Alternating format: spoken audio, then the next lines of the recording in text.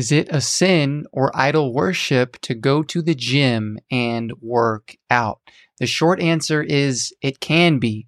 But if anyone is telling you that it is idol worship to go to the gym and work out as a blanket black and white statement, then they are wrong.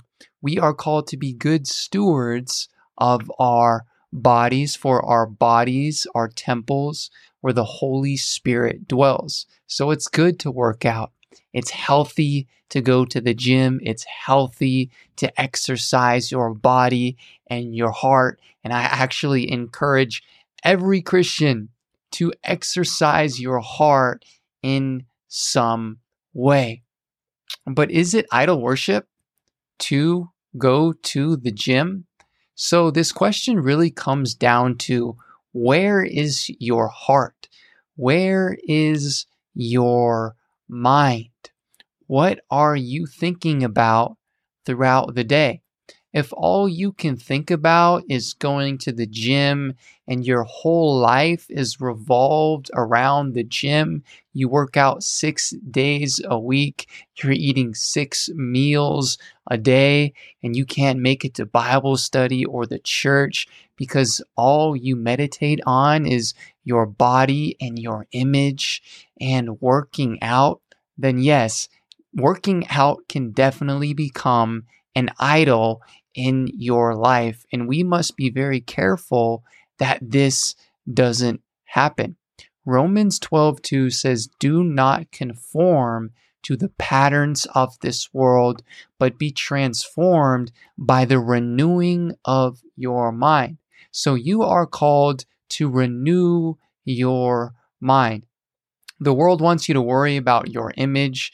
The world wants you to worry about how you look and push this thing that you need to have the body of a Greek god.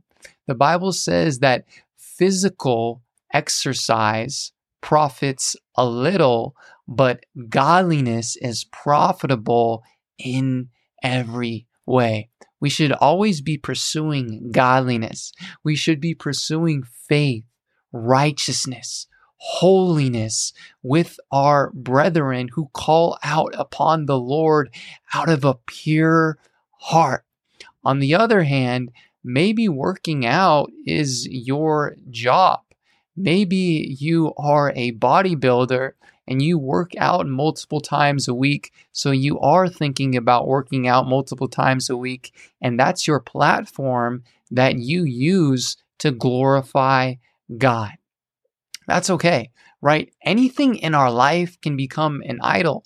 As parents or as stewards over a family, we are called to provide for our family. In order to do so, we must make money to provide for our families. But even that can become an idol if we're putting in so many hours into that we can't even open up the Bible. We're 18 hours a day just working every moment of the day, and we can't even open up our word or dedicate some time to pray to God. Yes, even the very thing that we must do to provide for our family can become an idol, because who really provides? It's the Lord who provides. So the Bible says, "Seek first the kingdom of God and his righteousness, and all these things shall be added unto you." We are called to seek God, seek his kingdom, seek fellowship with the Holy Spirit. The word says, "Love the Lord your God with all of your heart, soul, mind, and strength." So on the other hand, you may be working out 3 times a week because that's all you have time for. But while you're at work, while you're at Bible study, all you can think about is working out, right? It's become this idol in your mind. You plan your day around working out, and it's the first thing that you think about, and it's what you meditate on all day. The question comes down to, where is your mind? Where is your heart? Is your heart truly after God? Are you truly seeking God, His kingdom, His righteousness? Is this your focus? Is this your deepest desire? Is this the meditation of your heart? If the answer is yes, then work out. Go to the gym, get your workouts in. That's good. That's healthy. That's godly. We are called to be good stewards of our body.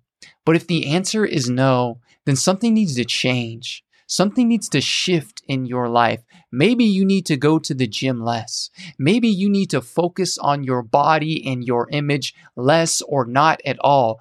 Maybe you need to give it up completely. For most people, I believe God does not want you to give up working out completely. I believe He still wants you to be a good steward of your body. He wants you to be healthy. He wants you to exercise, but He wants you to make sure that your heart is truly after God and it is seeking His kingdom first. Amen. God bless you. Thank you for listening. Let me know if you have any questions in the comments. I love to answer them. Let's chat, and I will see you on the next episode. Bye-bye.